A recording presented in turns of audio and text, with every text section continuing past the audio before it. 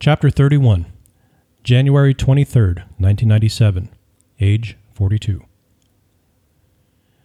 His last day of freedom proved to be much warmer and clearer in New York than it was just a few days earlier, when the highest temperature never made it into the 20-degree range.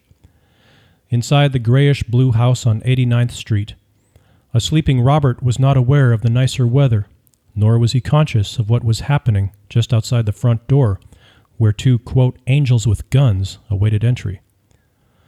A month prior to that midwinter day, he found out that Nicky, who had managed to fly below the radar all these years, had been arrested for his shylocking business in Florida. Once again, this sent Robert out of Lauren and Brianna's lives and into the shadows of crack houses and brothels, while avoiding his usual hangouts as much as possible. This afforded him the luxury of an incessant high, above the problems with the law, above the neglect of family. Sometime before the 23rd, time was no longer a concern. Robert's charm, unhampered by his filthy clothing or foul smell, found the company of a strung-out prostitute and a friend who had a basement apartment, along with a willingness by both to share their crack cocaine. All three sat around in the guy's apartment, smoking the crack pipe until their supply diminished. The prostitute left to score a trick or two to earn more money for crack. At about 7 a.m, Robert had grown antsy, on the verge of crashing. He went outside to make a call to a bar where he'd bought coke before, not thinking it was way too early for anyone to be there. When no one answered, he went back to the apartment, where he fell asleep on the couch while his friend left to find more crack. His sleep was deep, the result of staying high for days without coming down, and therefore he never heard the door to the apartment unlock and open. But he did feel a nudging at his feet, which were propped up on the arm of the couch. He opened his eyes, enough to see the source of the annoyance, a semi-automatic pistol. Robert always knew he was most vulnerable when he was high. That's why he never committed a robbery or any other crime while on drugs, and he always kept a gun close by. He always tried to be in a place that most people would not know where he was. Because he knew of associates and made men who lost their lives because of their drug habits, hardly anyone knew where he could be found when he was getting high. Just a few months ago, he learned that little Joe died after his heart exploded from a drug overdose. It was rumored that he had brought shame to his former mafia brothers with his drug usage, and that the money he was collecting was not making it to his bosses, so he was silenced. Robert felt he was in the same situation, especially since Nicky was under the watchful eye of the federal government, and any loose ends, like Robert, could put him away for the rest of his life. Staring at the blurred image of the handgun tapping his foot, Robert began to wonder if this was how it would end, with a bullet in his head, just after waking up enough to know what was happening to him. And for the first time, he didn't have a gun, since he had pawned it to buy crack. This was it.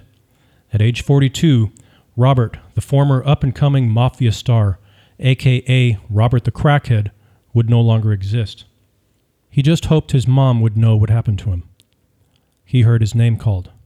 "Yeah, that's me. NYPD, you're under arrest. Get on your knees and put your hands on your head, now." Robert's vision was still a little blurry, but he was able to make out the images of two plainclothes officers with their guns still drawn, waiting for him to comply with the commands he had just received. Behind them was his friend, the key to the apartment still dangling from his hand. "Sorry, Robert." "Get up," one of the warrant officers ordered as he assisted Robert, who was now handcuffed.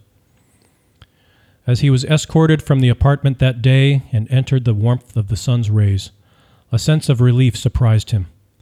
Trying to stay on a constant high had become a burden to him, and with the arrest, that burden, along with the heaviness of depression and self-loathing, was disappearing.